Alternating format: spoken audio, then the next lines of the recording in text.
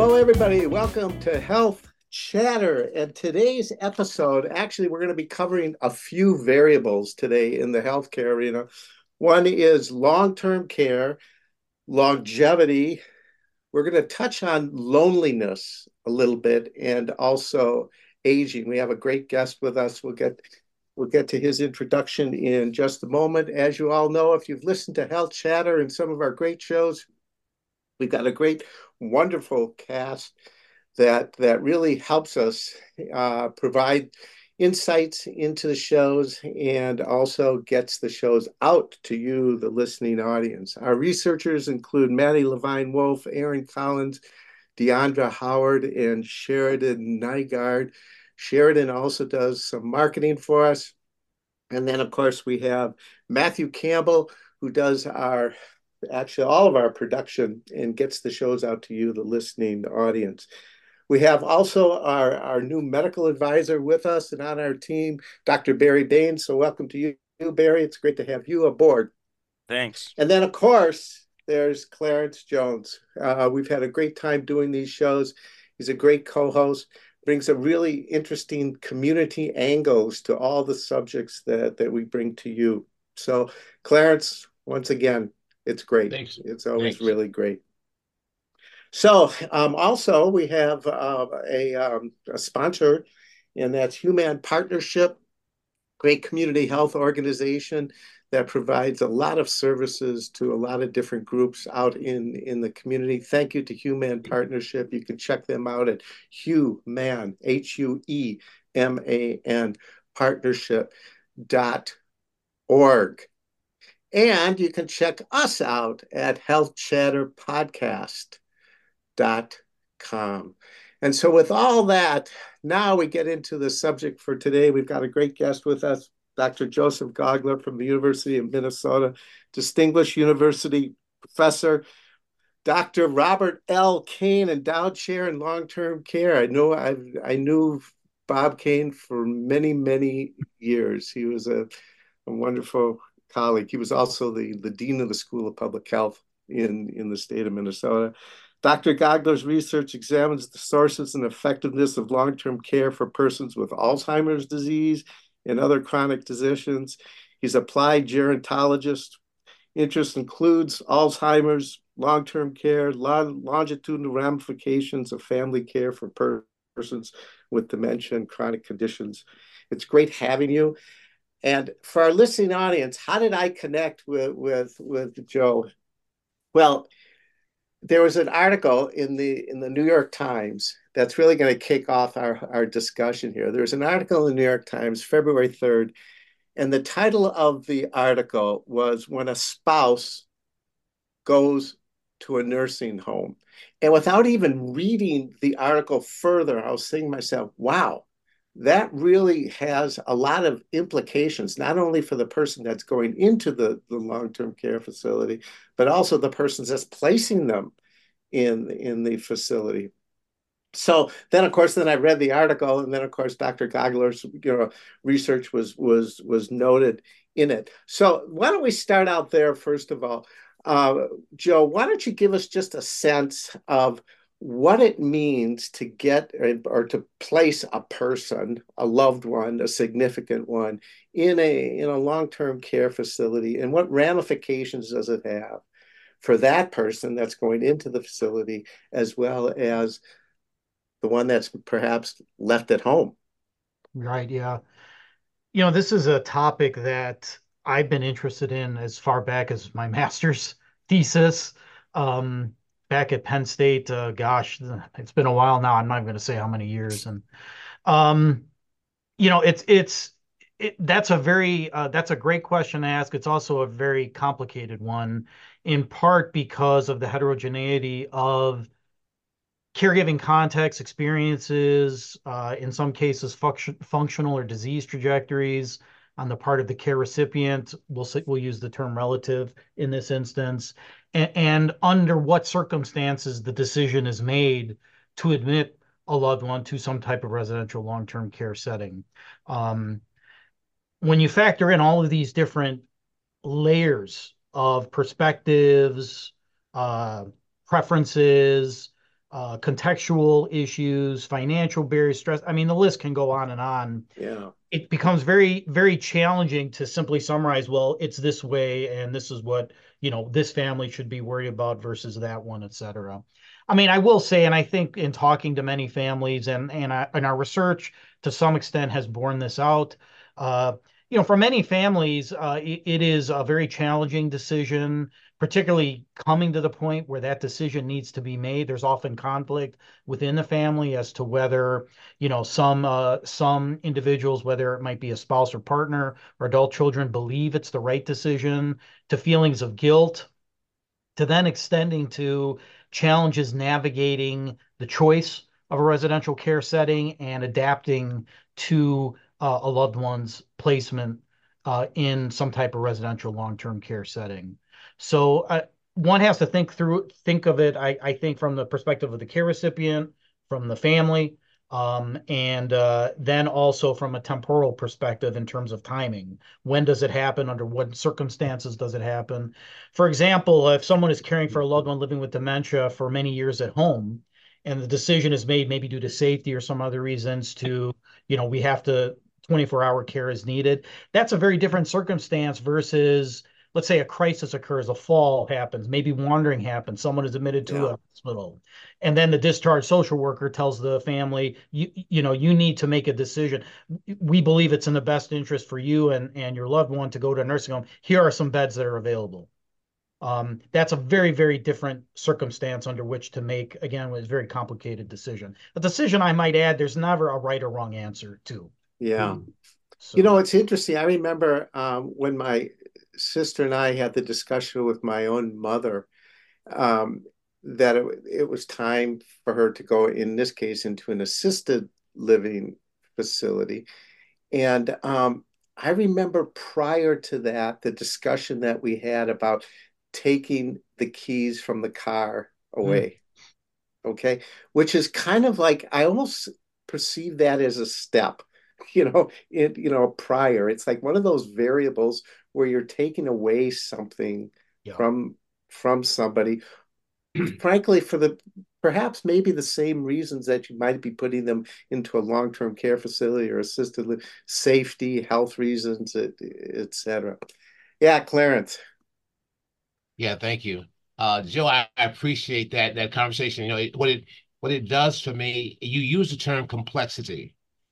This whole issue is so complex, especially when it comes to family. And I think that and I'm just going to share something with you. That's what Health Chatter is about, okay?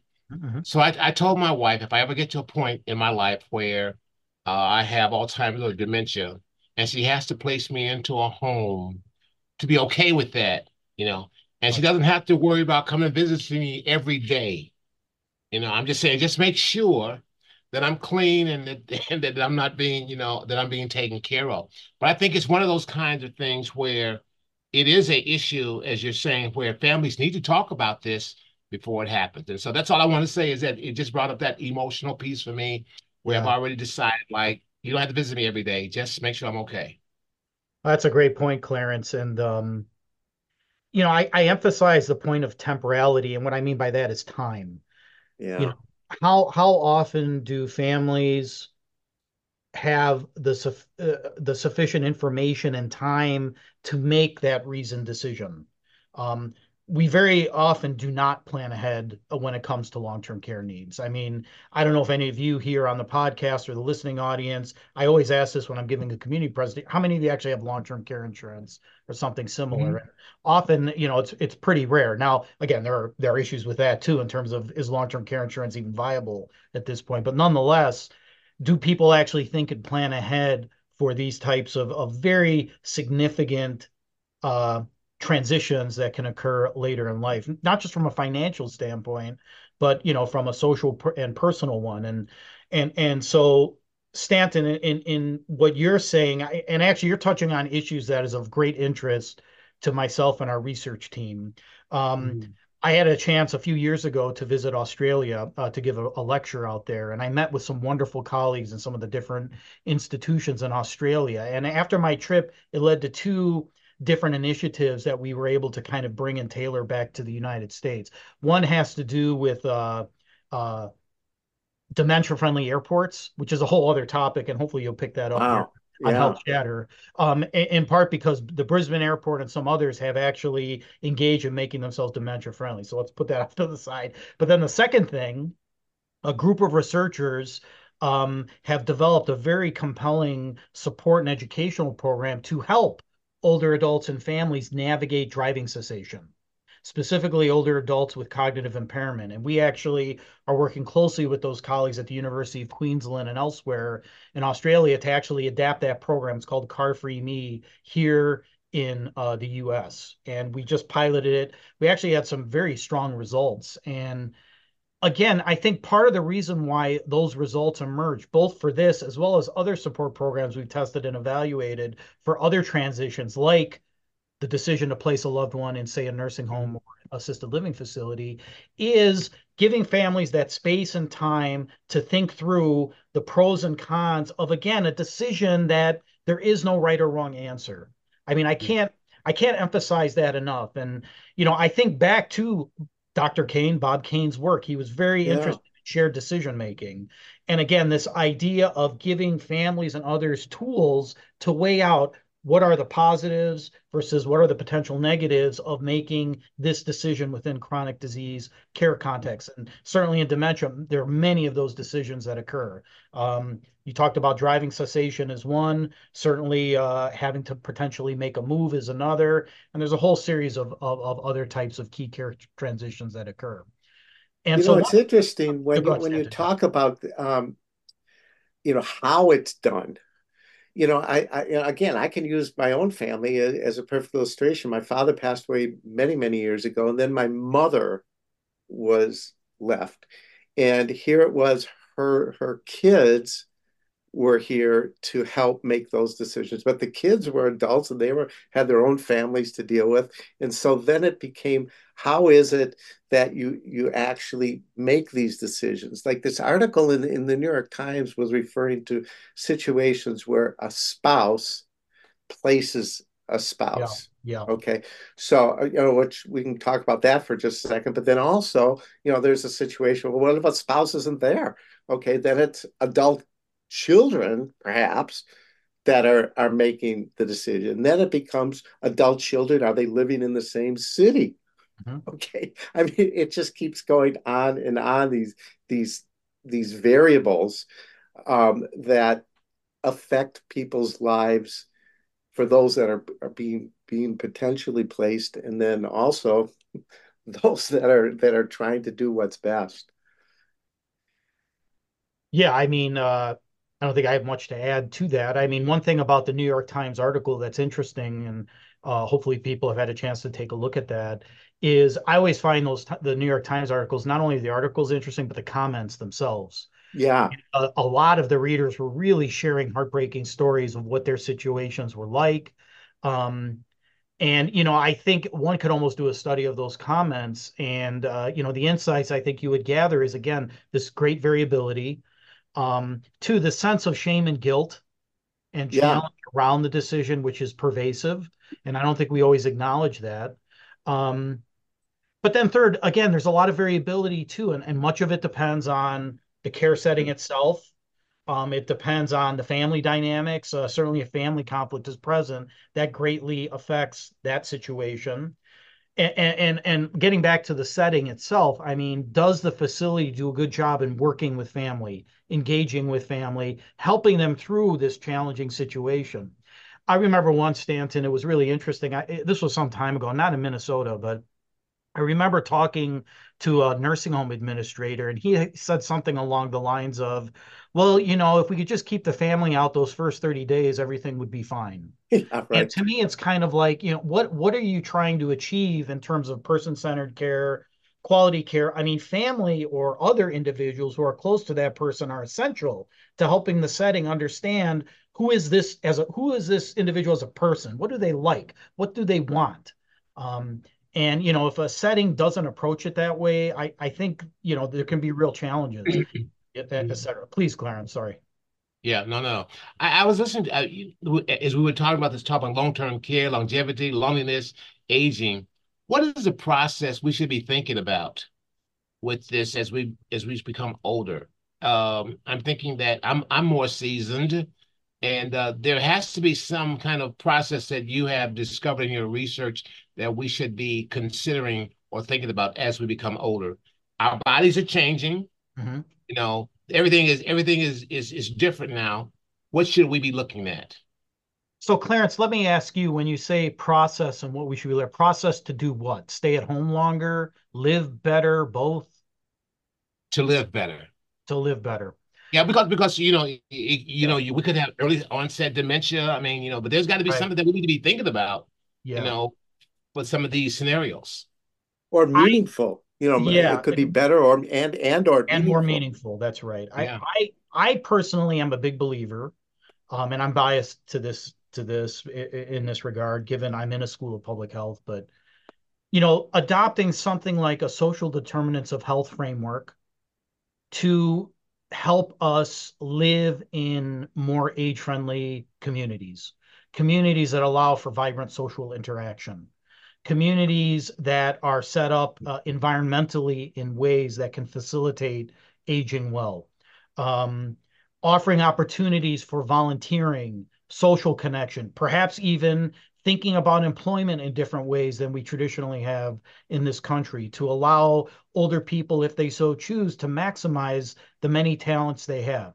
Um, I was just in Florida this past week to give a presentation at the University of Minnesota Development Office. The foundation, they had a gathering. Many alumni, as you could imagine, are living in Florida, In or at least Florida. snowbirds down there, as you could imagine, right? So I gave a talk, and my whole talk was about um, rethinking this notion of the quote unquote tsunami, the aging tsunami. I mean, I don't know if you've read the media much, but oftentimes you'll see many articles talking about we're falling off this demographic cliff. It is an aging tsunami. What are we going to do? It's a crisis. It's a calamity. All these different things. And my feeling, Clarence, is as a society, we have to begin to view the aging of our population for all communities as not just a challenge, but also an opportunity. What is there to be tapped in innovative ways that we haven't done yet successfully? I think if we take that philosophy first, then we can more readily achieve, what I would consider, and others such as the ARP, which has championed this idea of true age-friendly communities. So let me ask you, do any of the ideas that you're talking about, Joe, have they been underscored, for instance, in Healthy People, the Objectives for the Nation, um, or not? Well, social determinants of health certainly have been. Yes, that for sure. Right. That's Yeah. been incorporated into Healthy People 2030.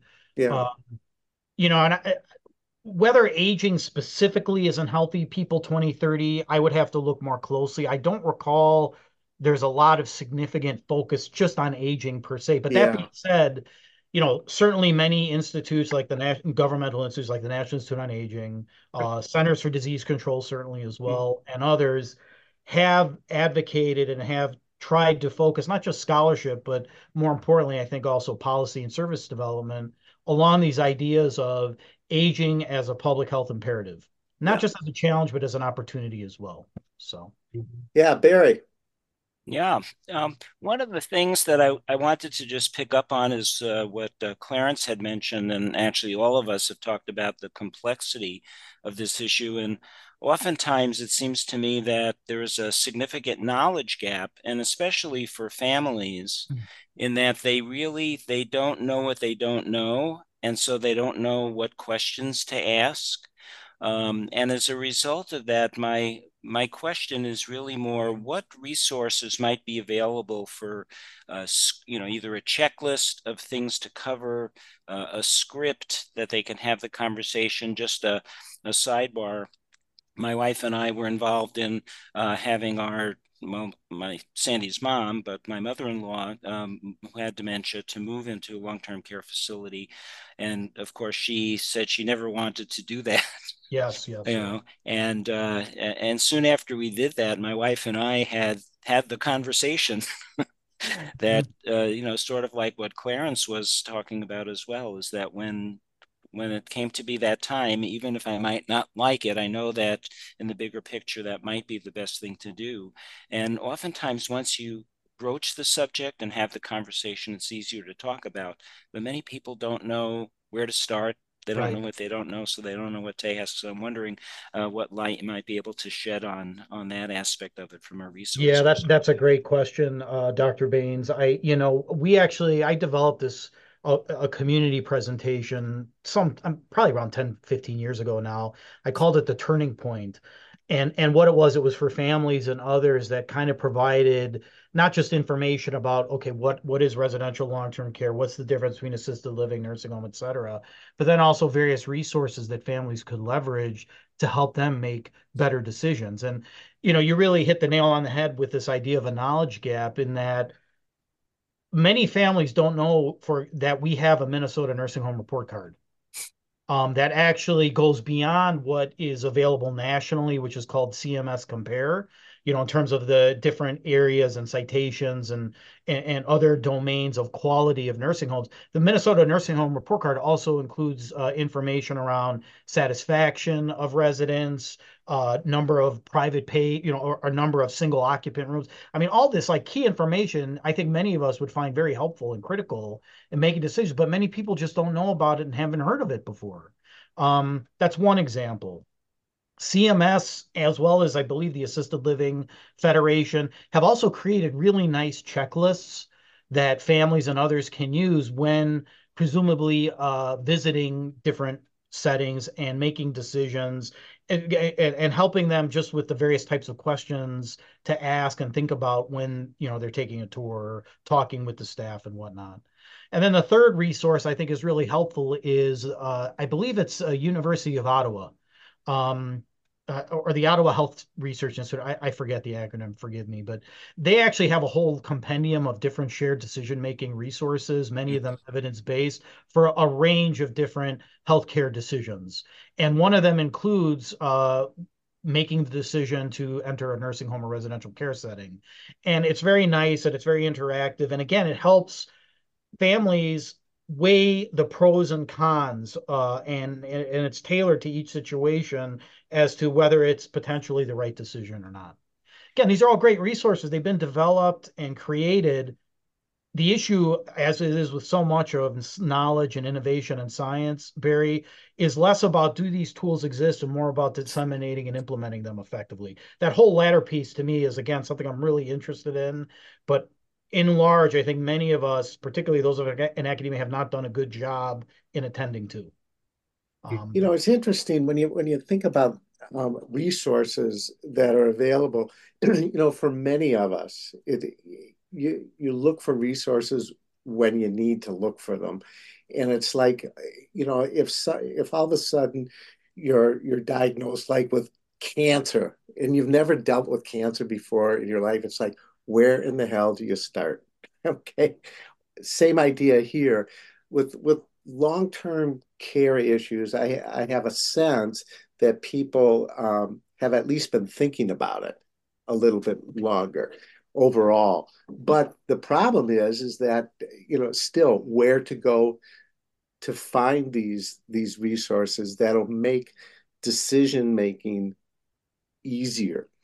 So we touched on one thing, payment. You talked about long-term care insurance and all this other kind of stuff. So here's what was curious. One of my colleagues asked me this question. He said, make sure you ask him this. How do people pay for placing a spouse in long-term care? Is it separate insurance kicks in? Is it how does that work? In other words, is it like if I decided I have to place my spouse in insurance, who's responsible for the payment mechanisms of that? Or is that all worked out with social workers I and think is it's that usually just like we started the program off with, Stanton. I mean, it varies and it depends really on what are the financial resources of that particular family. I mean, in most instances, payment often will begin, although I can't even say most instances. I'd have to look into this more. Yeah. But Yeah. often for many families, it'll begin with some private pay option. Yeah. If one is lucky enough to have long-term care insurance, and again, very few do, that can cover some aspects of services, at least at the beginning. But I think where it becomes challenging for many families is if someone, and we know with people living with dementia, it could be many years, someone who's living in residential long-term care, at some point, the resources that one has available are going to run out, a 401k, Exactly. Yeah. all of those things. And so then, the very challenging decision has to be made about quote unquote spending down, where then public insurance covers it, which is Medicaid. Right. That then Right. also limits options, limits availability in terms of where people can go, where they can stay. And so again, it becomes a very fragmented series of financial decisions that often families are confronted with. Yeah. Which Medicaid, when it was complicates it all. right, Medicaid, when it was originally designed and developed in the mid 60s, was never intended to pay for long-term care. It was health insurance, Right. medical insurance for the poor. It's become in many ways de facto financing, public financing for long-term care, Yeah. and maybe broader long-term services source, but specifically residential long-term care. There are many scholars who have explored how can we better refinance long-term services and supports. And when I use that term, long-term services and supports, broadly thinking of not just residential long-term care, but community-based supports, how can we better come up with refinancing models that can allow people to stay at home longer, which again, most of us prefer, but then may also provide some cost savings to us as a public as well. Yeah. Yeah. Dr. Gagler, I want to ask Yeah. you this question. I want to go back Yes. and talk about this. Can you identify some age-friendly places and spaces, and what is it that we should be learning from them? That's a great question, Clarence. I'm sure there's a list. I know I just had to cite this for a paper I was writing a couple of months ago. There are hundreds of age-friendly communities in the US. And usually what that entails is kind of building coalitions and partnerships, often amongst organizations that maybe wouldn't originally think about themselves as being on the forefront of age friendliness. It could be the local library, the local police department, local businesses, et cetera. And then those communities go through this process to more or less become quote unquote age friendly. Now, I'll share something what I think, Clarence, and this is an issue with age friendliness. If you drove into an age friendly community, would you know it's age friendly? I'm not sure you would, and I don't know. Ideally, what should an age friendly community look like? There should be infrastructure built in such a way that can allow older people to more easily navigate their neighborhoods, to identify the social and other resources and access those resources more easily. Whether there's a blueprint out there where I can say, look, Clarence, take this checklist, go to, Albert Lee's a good example. That's a blue zone. I'm sure many people consider that's probably age friendly. Go down there and here, Clarence, here's the checklist. Come back and let's rate it. I don't think the age friendly movement has gotten that far yet. It's much more been focused on what are the partnerships and relationships that need to be built to begin to think about how, each community can make themselves age friendly. But there's a lot more work that needs to be done, for lack of a better term, and forgive me, I'm a researcher, but to measure age friendliness. What there have been tools developed, but I don't know how widely they've been applied to communities. So if I drive down to Albert Lee, can I say with all confidence this is age friendly? The other thing I'll say too about age friendly and this whole movement, this principle, is age friendly has gone beyond just communities. It also, there's an age friendly university movement. So we engage with the leadership at the University of Minnesota, our Center for Healthy Aging and Innovation, and the University of Minnesota became the first age-friendly university in the state. And really all that was just a series of actions we had to take, including some assessments and other things to become age-friendly. But then it kind of stopped, And so luckily, under the leadership of Rajan Moon, Dr. Rajan Moon, who's one of our associate directors, we have a very vibrant age-friendly council. We have age-friendly university day, et cetera. But, we have work to do to go beyond just creating a checklist saying, okay, we did this. Okay, we're age friendly. and more about measuring and evaluating and identifying metrics to ensure that you indeed are age friendly. Similarly with age friendly health systems, et cetera. So does age friendly, at least the way it's defined so far, also include sickness friendly? That's a good point, Stan. I haven't heard that term used in the context of age friendly. Yeah.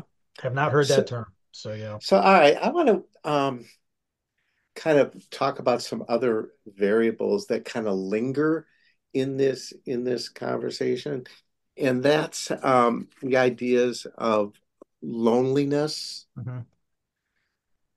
being alone, um, and those types of things. So, just for our listening audience, if you have a chance, Dr. Vivek Murthy, who used to be the Surgeon General of the United States, has really taken this upon himself to address loneliness. And it's interesting. He really defined, and we can link it to this conversation for sure. There's intimate loneliness, what he described, intimate loneliness, relationship loneliness, community loneliness, and isolation, living alone all together. And when you place a spouse or a significant other in a long-term care facility, I can't help but think that you're going to be dealing with some of this stuff. Some level of isolation, some level of loneliness all of a sudden. I mean, even if that person might have been so sick that you placed in long-term care, but just their presence, just being out of the house, um, can I would assume can lead to that. Yet, um, according to the article that came in out in the New York Times, it there's also a sense of relief Oh yeah. too, Yeah. relief and stress reduction. So I wonder if you could comment on that a little bit. Yeah, I'm glad you brought that latter point up in particular. That is what we found in our research actually. Yeah, Um, and we found it across multiple data sources. So my sense is, it has some validity. Is when families were assessed on measures of stress and depression over time. So let's say up to a year after placement, et cetera, and such, sometimes longer, we would find generally pretty significant, in fact, clinically significant reductions in depressive feelings of depressive symptoms, mhm. as well as feelings of stress per se. And so, yes, certainly over time, there's a sense of relief on the part of families, at least as it relates to care related stress. And it makes sense if you think about it. I mean, many of the day-to-day care responsibilities are relinquished in, in, Mhm. in many instances when someone is admitted to a residential setting. However, that doesn't mean there might be other stressors that arise that aren't being captured by these measures of care related stress, dealing with the staff. We talked about payment, financial issues, having to advocate for a loved one to ensure that they're getting what they need. These can cause other potential stressors. And one thing we seem to be, I think we've get at least the very least have gotten signals in our work is these pressures tend to be most prominent in those first few months after admission. Usually, that's usually when Yeah. the biggest issues are occurring. To get to your first point of loneliness in general, certainly in the context of nursing home admission, but maybe even more broadly for both families as well as relatives as well. Yeah. And it was a tragic, I would say a very tragic natural experiment we all witnessed was the COVID pandemic. And Yes. what did we see? And I heard this from many families, um, staff, and others was when families could no longer visit, that the residents were suffering significantly. Mhm. People were using terms like they almost saw it similar as like failure to thrive amongst these residents. And what that really, I think, emphasized and demonstrates. Now, do I have great scientific findings to share with you to say, look at what I've seen? I haven't seen that necessarily, but I've heard enough from the field to suggest that it was an issue. And there's probably many of your listeners and others who experienced it firsthand. Is this idea of social connection, social interaction is critical to health.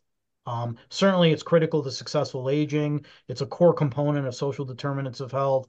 And, at the very least, it's been elevated as an issue of public health concern. Um, and again, getting back to this whole conversation and discussion about age-friendly communities, what is an age-friendly community? How can we achieve it? This idea of creating social connections for older people is critical. And one point I wanted to make that I didn't get to when talking about this Florida presentation, I really wanted to emphasize for that audience when we talk about, okay, what can we do to make our, society more age friendly, is what is good for older people often is good for all of us. So when you're talking about social connection, creating greater social connections, social engagement, whether it's through volunteering or whatnot, I would argue that has benefits across the life course for all segments of society, not just older people. Similarly, when you talk about how do we create a greater age-friendly health system, I mean, to me, the knee-jerk obvious response is we need to incorporate geriatric principles more effectively within healthcare systems. Well, quite frankly, that's good for anyone, I would argue, because good geriatric care is really good chronic disease care. And again, our healthcare system, at least in some instances, maybe in many, has fallen short in that regard. So, Dr. Gogler, I want to ask you this question. yeah. What does the research say about self-care during this process without feeling guilty? Yeah, I mean, self-care is generally a recommended strategy and approach in many support programs and interventions for families who are caring for loved ones with dementia, either at home or those who are trying to navigate this placement experience. Um, and it is very hard, I think, to get many caregivers. Number one, even identify that they're a caregiver.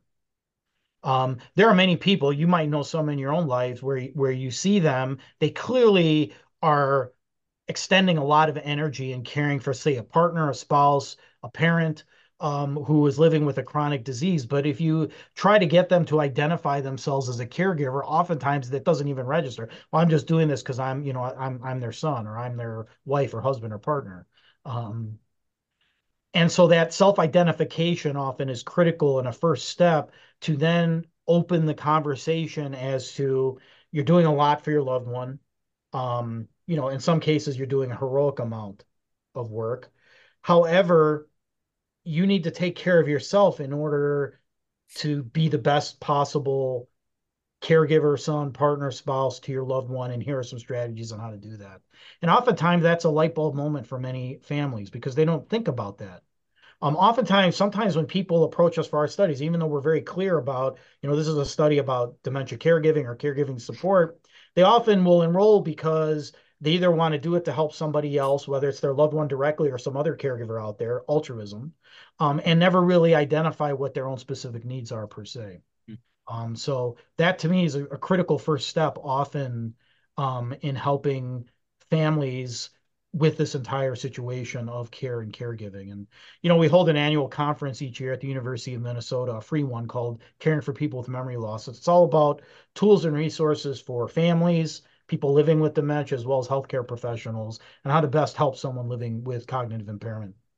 And So let me ask you, sure, Stanton. we're looking. Can I just want to finish this real quick, Stan. Yeah. And the one thing, and it's getting to Clarence's question, and the one thing that always strikes me is when people come to the conference, particularly for the first time, Yeah. their reaction is always, I never knew there were this many other people in this situation.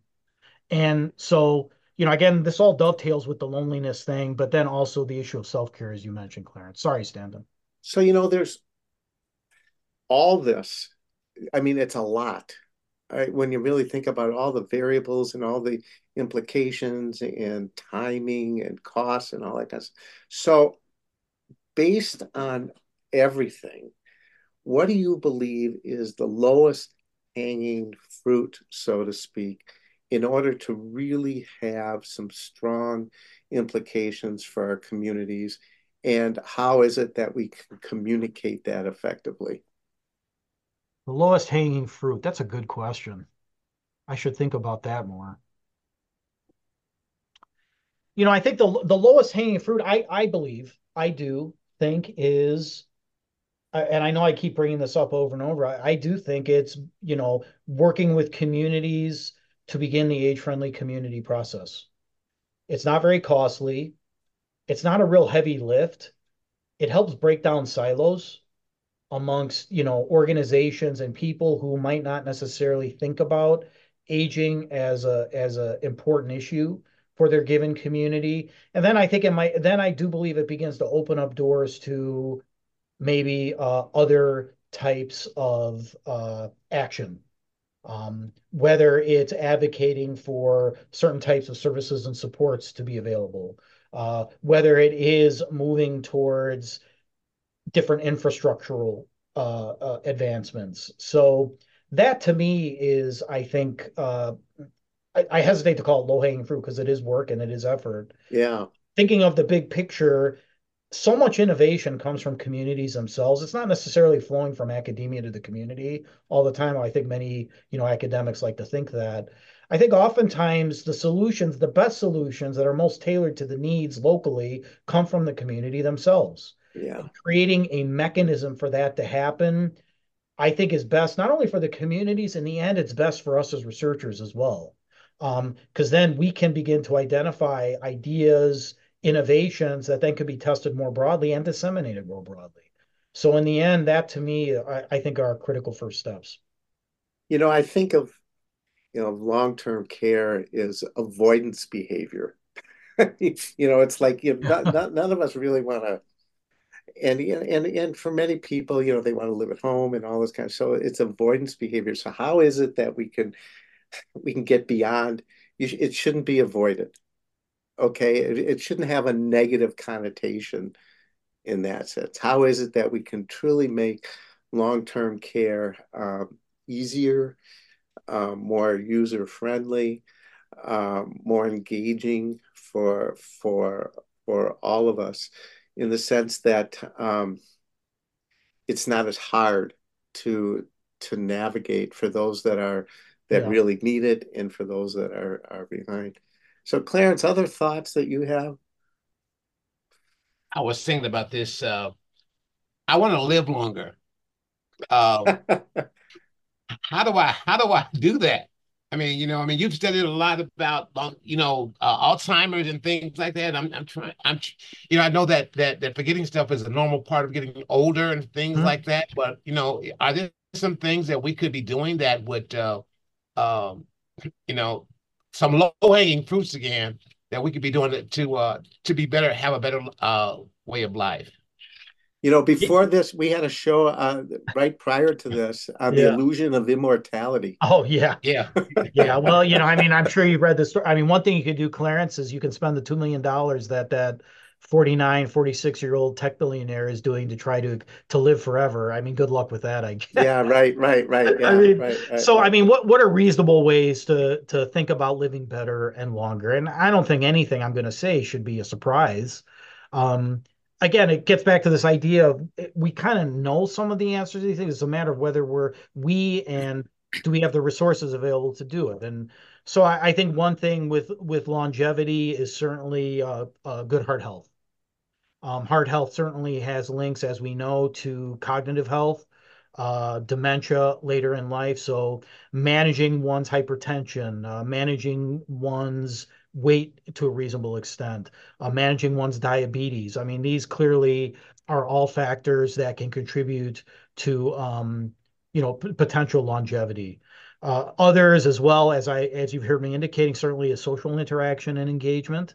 Um, and again, I acknowledge that not all of us are social butterflies. Not all of us like to be around people talking all the time and engage in activity. But that being said, there certainly is pretty good literature suggesting living alone, and probably more specifically, loneliness, is associated with a number of adverse health outcomes in late life, including dementia Absolutely, and yeah. mortality. And So that human is beings another. are really hardwired to They be are. more They interactive. very much are, and I think that's something that you can make a good case could be rapidly eroding given our technology addiction as a society. Exactly. And I'm guilty of that. I'll admit it. So that's another area, Clarence. And I think a third is, again, moderate exercise. Clearly, limiting alcohol intake, again, which is probably linked to heart health too, if not eliminating it entirely. And again, the literature really vacillates a lot. Is red wine good or not? Is a beer every once in a while? I mean, it seems to go back and forth, but again,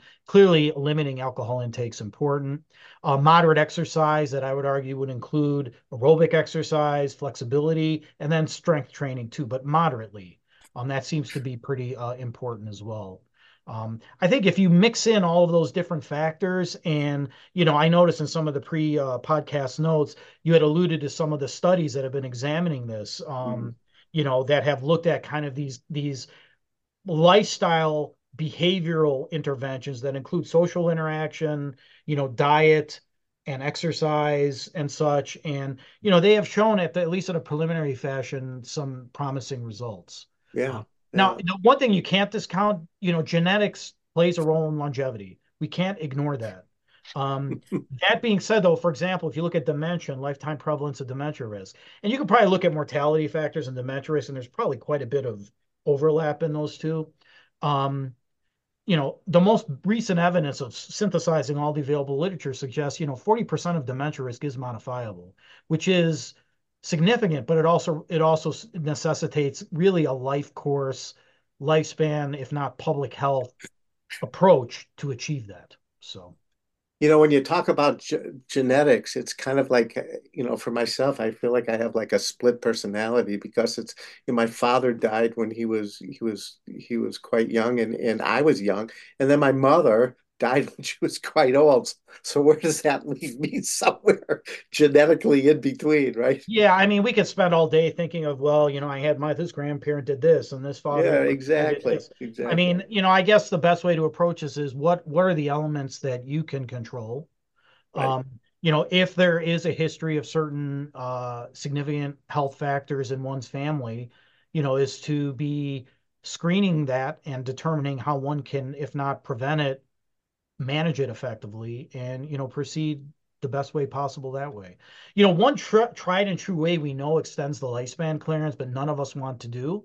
What do you think it is? Let me ask you all. What do you think it is? There's one tried and true way. At the very least, an animal model seems to suggest is the case. What do you think it is? The tried Better, and true exercise, No, better sleep. activity, it's caloric restriction.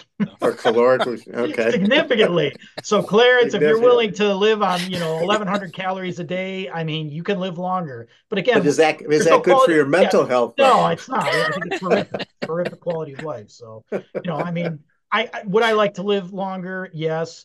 I would never want to live the life of that tech billionaire and what he's doing to himself. I mean, which Yeah, is odd beyond belief. And exactly. So does that mean that I have to forage or what? I mean, what does that mean? I mean, yeah, pretty much. You just thought, you can't eat, you just don't eat a lot. Yeah. Okay, Yeah, I know some right. people tried to submit. They subjected themselves to this regimen. Sure. I who knows what's going on with that. So Okay. All right. I'll take your word for it. I won't. yeah, well, I look. I Won't try, mean, do I'm any not of going us to want try to? that one. I won't try that one. Okay. I'll stick with the Yeah, I mean, vulnerability. I will say this though about the whole lifestyle, approach is we have to be very careful. I think when communicating this and engaging with different communities about this, and using culturally appropriate and tailored messaging and Right. content with doing that. I mean, I'm Italian and I know what the Mediterranean diet is, but that doesn't mean I can go into different communities and say you need to do the Mediterranean diet and you should eat this. I mean, it may not resonate with different communities. And so I've seen really great examples, for example, in the indigenous communities where they have, identified brain healthy diets, but aligning with, traditional food and, and such and ingredients in from those traditions and communities.